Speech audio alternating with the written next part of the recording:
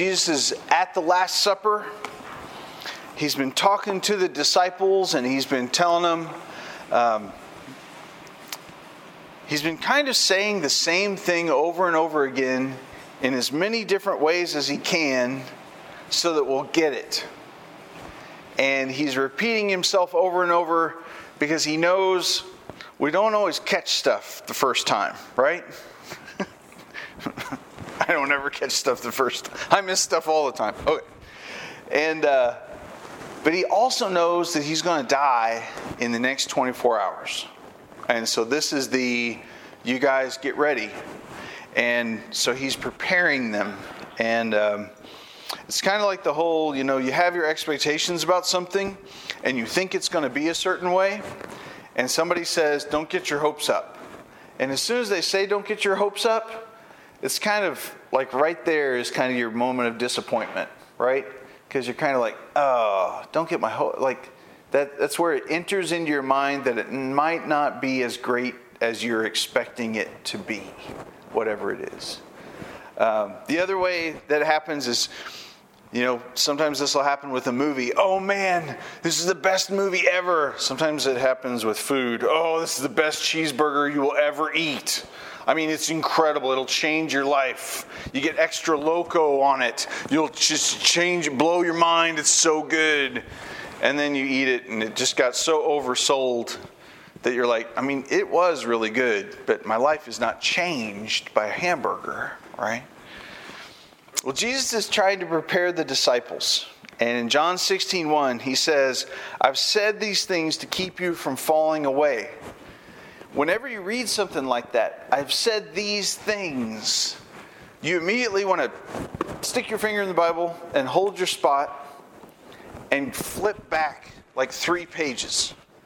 Because everything, he said these things to keep you from falling away. What things?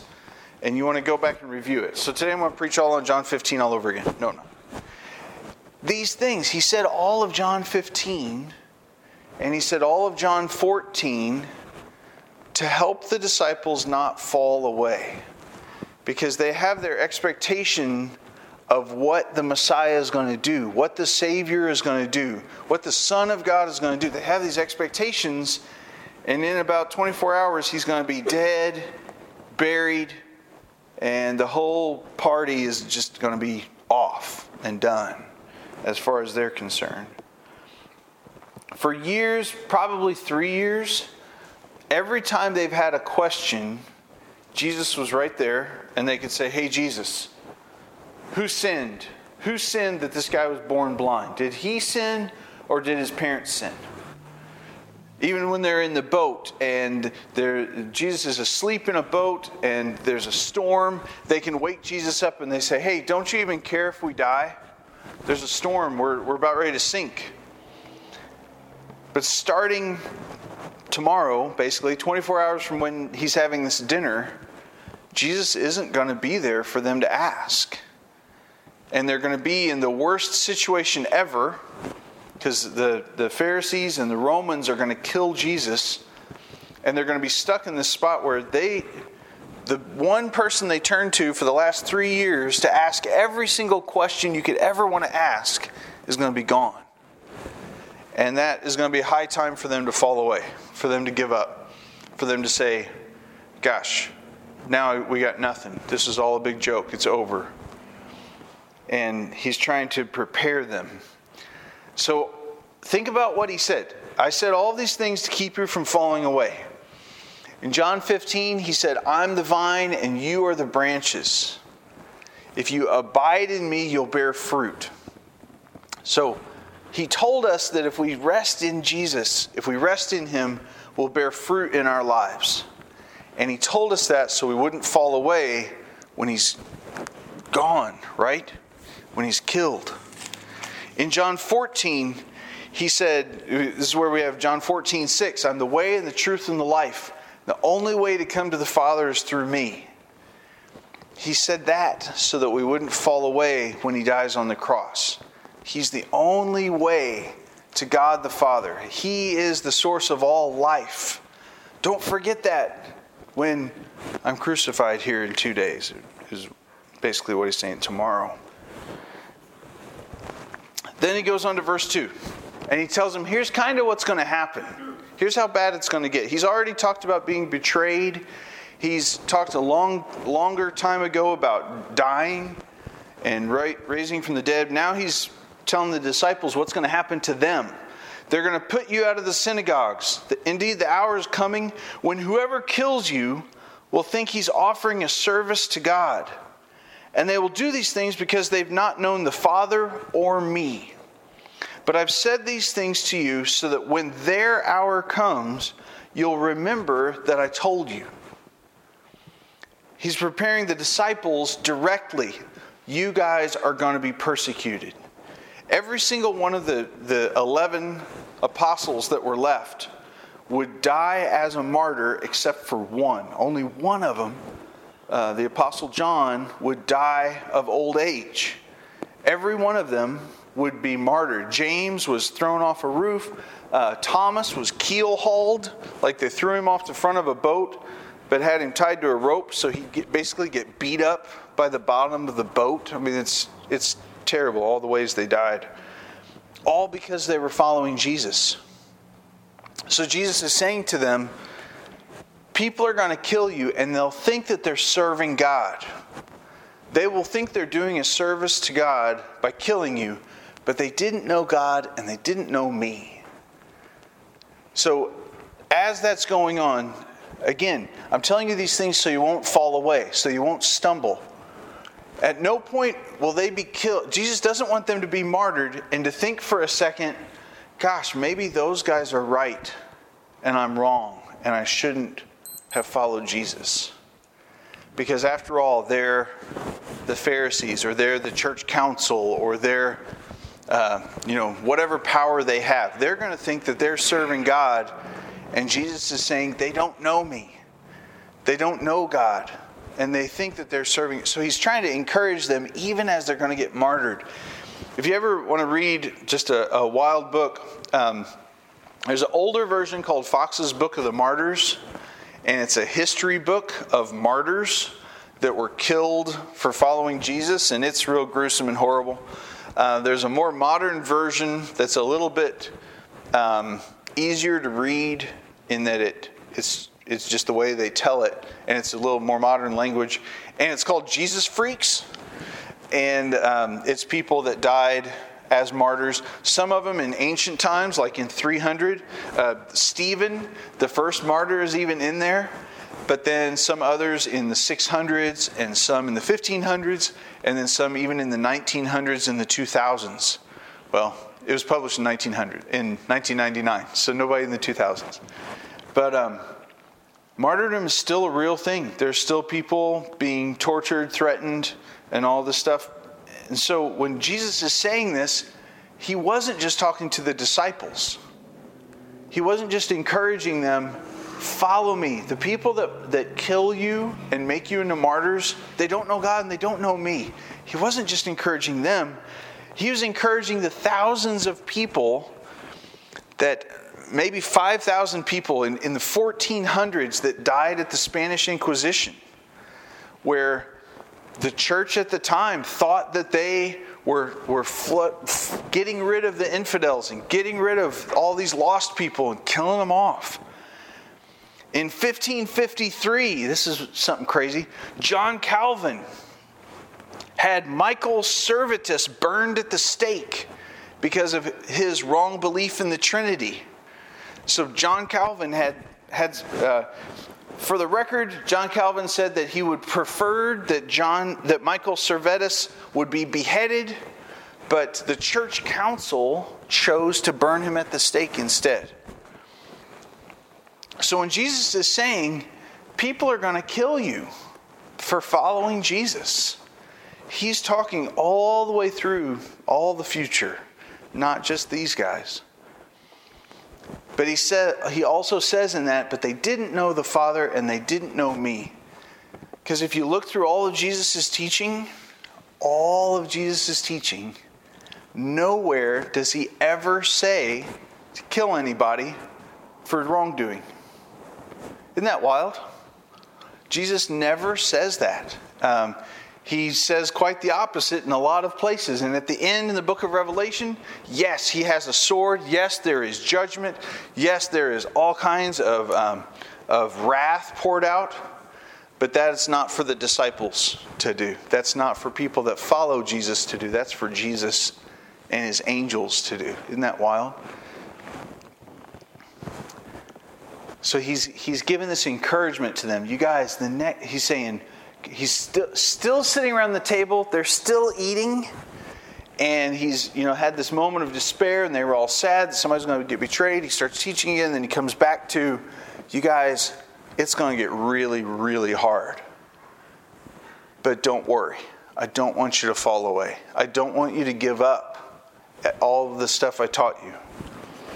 Then he goes on to say, I didn't say these things to you from the beginning because I was with you. Remember, he was right there face to face. But now I'm going to him who sent me. And none of you asks me, where are you going? But because I've said these things, sorrow has filled your heart. Nevertheless, I tell you the truth. It's for your advantage that I go away. If I don't go away, the Helper, the Holy Spirit, will not come to you. But if I go, I'll send him to you. What he's saying, see, Jesus, he loves us so much, and he loves these disciples so much. He's trying to tell them, you got to be a part of me to bear fruit. But all kinds of bad stuff is going to happen because you're a part of me. But, so, I had a mentor one time, and I'm asking him some Bible questions, and I'm asking him some things, and he's like, okay, well now this thing we can talk about, but we can only talk about it face to face. I said, what are you talking about? He's like, I don't want to blow your mind over the telephone and not see your facial expressions to see if you're understanding what I'm talking about. Because it's not just facts. It's not just learning stuff. Jesus really cares about the disciples, and he really wants them to know what he's saying. So that's why it kind of skips around here. He says he's going to go to the Father. And if he goes, the Holy Spirit will come. See, God can't dwell with sin. No sin can be in God's presence. And so that's why all through the Old Testament, you see sometimes the Holy Spirit would come down upon a person and then it would leave. Because it couldn't get in their inmost being, because in their inmost being was sin. No sacrifice could take that away. It could cover it up, it could hide it, but it wouldn't take it away. Jesus is going to die on the cross, and he's going to take away sin. And once sin is taken away, the Holy Spirit can dwell in people.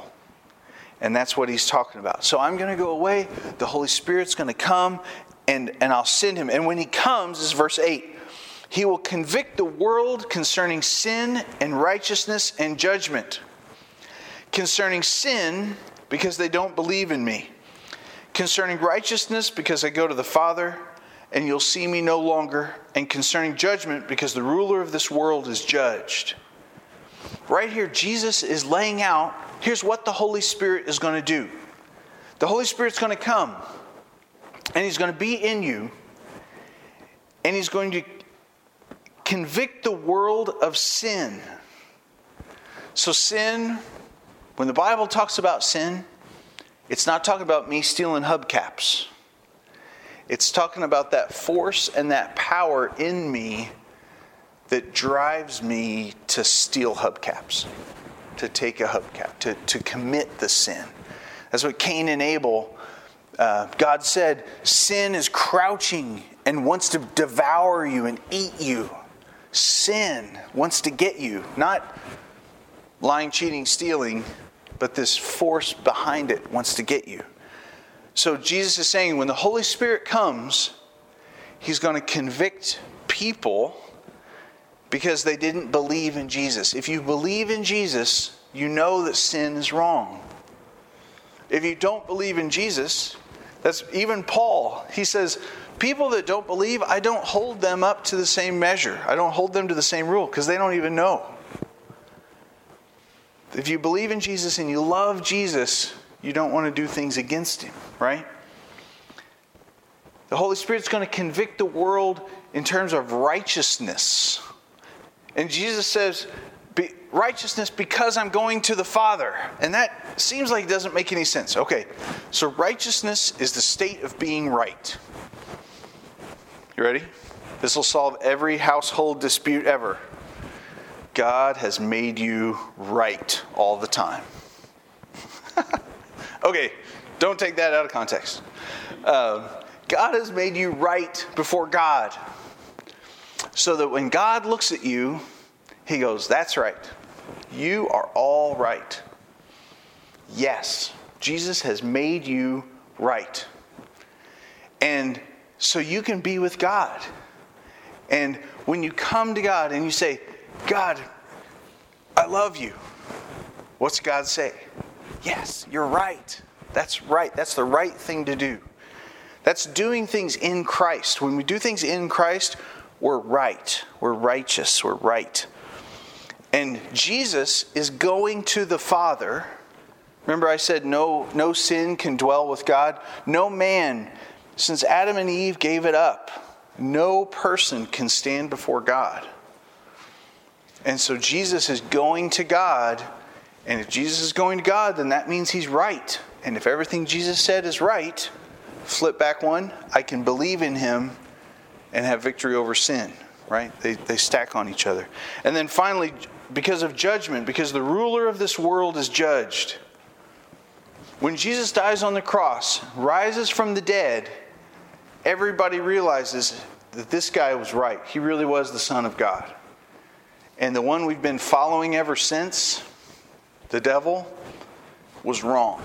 And that's where people have judgment to realize Adam and Eve, they set us on this bad path, and God has come back to set us right. So then he goes on. Verse 12, I still have many things to say to you, but you can't bear them.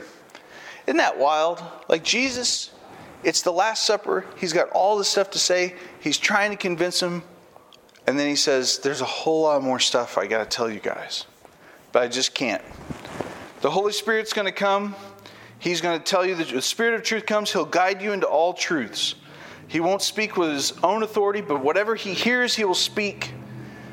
So he's just emphasizing the Holy Spirit, the Father, the Son, the Holy Spirit, they're all together. I don't want to mess up on the Trinity because I don't want to get burned at the stake.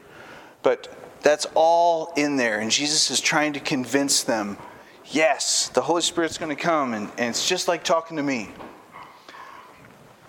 He talks a little bit more about going away. And then skip down to verse 23. He says, in that day, you will ask nothing of me. So when the Holy Spirit comes, you're not going to ask Jesus for anything. What? Truly, truly, I say to you, whatever you ask of the Father in my name, he will give it to you. Until now, you've asked for nothing in my name. Ask and you'll receive, that your joy may be full. So up till now, the disciples haven't prayed and asked for anything in Jesus' name.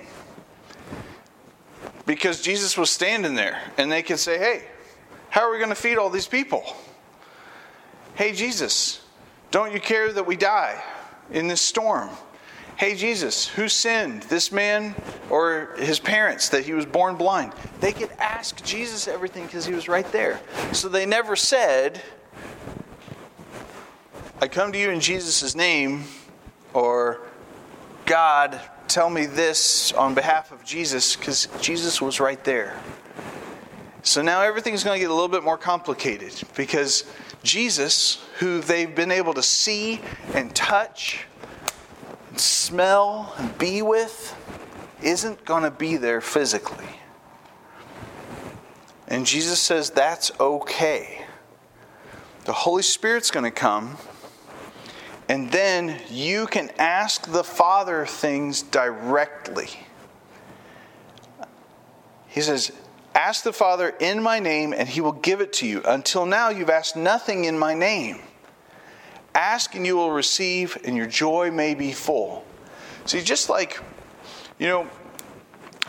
sometimes we'll be at a family event, and somebody will ask a question, and one of my kids will answer. And I'll be like, that was a good answer. That's my girl. That's my boy. And it's like they just answered that like one of the Sullivans would answer it. Yes. Or something will go on and somebody will compliment and they'll be like, who made this cake? And my wife will be like, I made the cake. And I'm like, yes, that's my wife right there. Yes, the Sullivans. We did it. We did this. I think that's the closest we can experience to this concept of in my name or in my ways. You know, Jesus says, do this in my name. I'm going to do it just like I'm a part of Jesus. Like I'm making a decision on behalf of Jesus. Oh, here we go. So I'm at work. And the cable guy comes and needs access to the back gizmo on the house and all that stuff, right? When my kids act in my authority and they say to the cable man who's like 50, right? Big dude, strong. This didn't happen. This is hypothetical. But still. When my kids say, no, we don't have cable TV, how can my 11-year-old boss around some 50-year-old man at the front door? Because he's acting in my name. He's acting in my authority, as a part of my family. My 11-year-old can tell the 50-year-old cable guy, stay out of my backyard. And what happens? That guy better listen, right? Otherwise, the one in whose name the 11-year-old spoke will come home from work and there will be an event. Jesus is saying, when you ask for things in my name, you're speaking like you're a part of me. Like you're a part of my life. Like you're a part of my family. Like you're a part of my authority. And when you ask the Father things like that, He'll answer. And your joy will be full. Full joy doesn't come... It's kind of weird. I'm kind of entertained by the Powerball. And every time I drive by that Powerball sign and I see those numbers, I'm like, that's crazy. That's like $600 million. And I'm always telling the kids, how much money is that? I don't buy lottery tickets. I think it's wrong. I think it's all messed up. But I still talk about it a whole lot, right? I don't pray, God, help me win the lottery, because I don't think that's in His authority. I don't think that's in line. And I think if I did pray that and I did even win it, I don't think I would have full joy. This ask and you'll receive that your joy may be full. Like I might be really happy, but I don't know that deep, joyful soul thing would happen. But when I ask Jesus, when I ask God for something that I know that's in His authority and in His will, and it happens, that's when I have the full joy. Does that make sense? That's when that deeper level of joy happens. And I'm not a millionaire yet. That's how prayer is. That's how the real joyful, deep, close to Jesus prayer is. I'm going to ask for stuff that's in line with what Jesus wants right now, and I'm going to watch Him fulfill those things. Verse 25, Jesus says, I've said these things in figures of speech. I've been speaking in parables. But the hour is coming when I will no longer speak to you in figures of speech, but I'll tell you plainly about the Father. In that day you will ask in my name, and I don't say to you that I will ask the Father on your behalf, for the Father Himself loves you. Father Himself loves you because you have loved me and have believed that I came from God. God Himself loves you. God Himself wants to answer your prayers. You don't have to go to Jesus and be like nervous and I hope I'm not praying for the wrong thing, and I hope you don't strike me with lightning because I asked to win the lottery, or because I prayed for the Colts to win. Or, what? We don't have to be afraid of what we pray for. It'll say, the Apostle Paul will write later that when we pray for something and we don't know what to pray for, the Holy Spirit actually interprets it into the right thing. So, if you've ever heard a baby talk and the baby says, and you're like, I have no idea what that is. How awesome would it be if you just knew? And you were like, oh, they want their bottle. Oh, their diaper's full, right? That's how we are with the Holy Spirit and God. We can pray stuff when we don't know what to pray. We can pray things when we think we're supposed to pray for this. We don't have to be afraid that God's going to be like, oh, that is not what you should have prayed for, but okay, I'll give it to you. The Holy Spirit interprets it to be the right thing before God. And the Father, verse 27, the Father himself loves you because you've loved me and believed that I came from God. If you ever wondered if Jesus loves you, if God loves you and cares about you, here it is. Jesus said it to the disciples at the Last Supper. Jesus said it over dinner. And he meant it for them and he meant it for all of us. And he wants to answer our prayers. He wants us to pray for stuff that he wants, but he wants to answer our prayers. He says, I came from the Father, I've come into the world, now I'm leaving and going. And the disciples get it. Or they think they do. And they say in verse 29, oh, now you're speaking plainly. Now we get it. And, Jesus, like I said, he's not concerned that they get all the facts right. He just really wants them to believe and to hold on in belief. And so they go a little bit overboard. And then he says, hey, listen, you guys, I know you get it. That's great.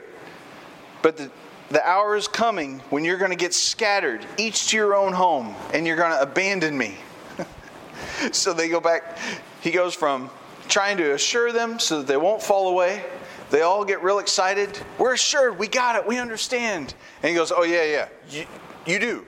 But like I said, you're all going to get scattered. Remember chapter 16, verse 1? He didn't have numbers, but remember what this whole conversation started?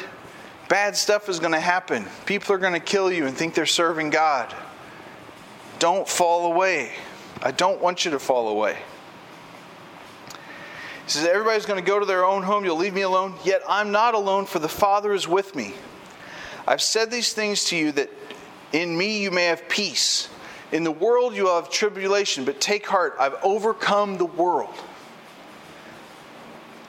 How bold is it of Jesus, the night before he dies, at the Last Supper, when his betrayer has already left, he's so powerful and he's so bold to tell them, I have already overcome the world.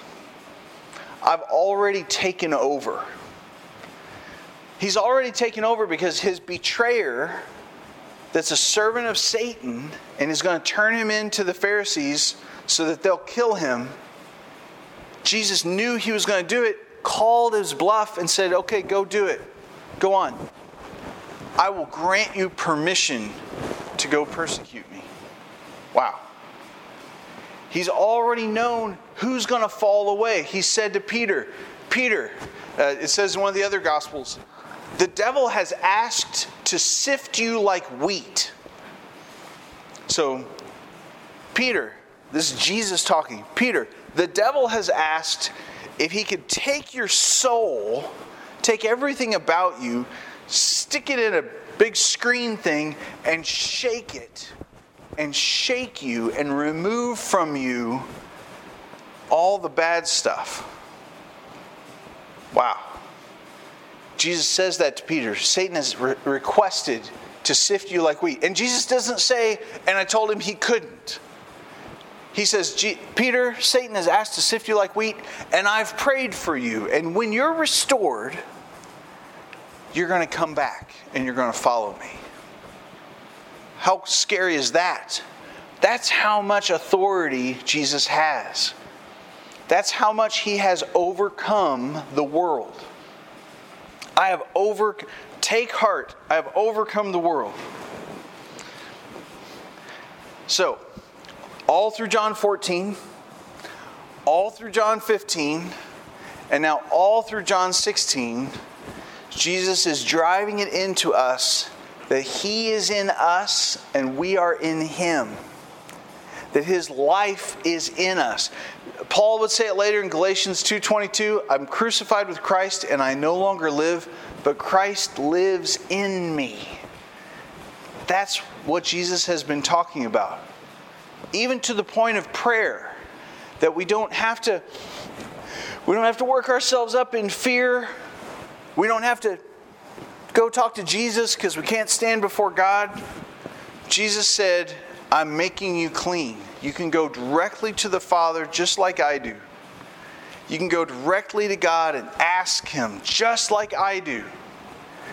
And he loves you and he wants to answer your prayers. And he wants to help you and he wants to strengthen you. All right, let's pray. Lord, you are so holy and awesome. And we praise you, Father, that you love us so much. We praise you, Father, that you have forgiven all of our sins and that you died on the cross and rose from the dead and sent your Holy Spirit to be your very life inside of us. Lord, I pray that we would grasp this more and more, that we would just give our whole lives to grasping this and to knowing it and to living it out. And we praise you, Lord, for your mercy and your grace, that the promises you made to the disciples are promises that you made to every one of us too. Thank you, Lord. Amen. So church, as you go out this week, Jesus wants to live his life in you. He's made it possible. He's made it probable. And God bless you as you look out and watch and see how he does it. Have a good week.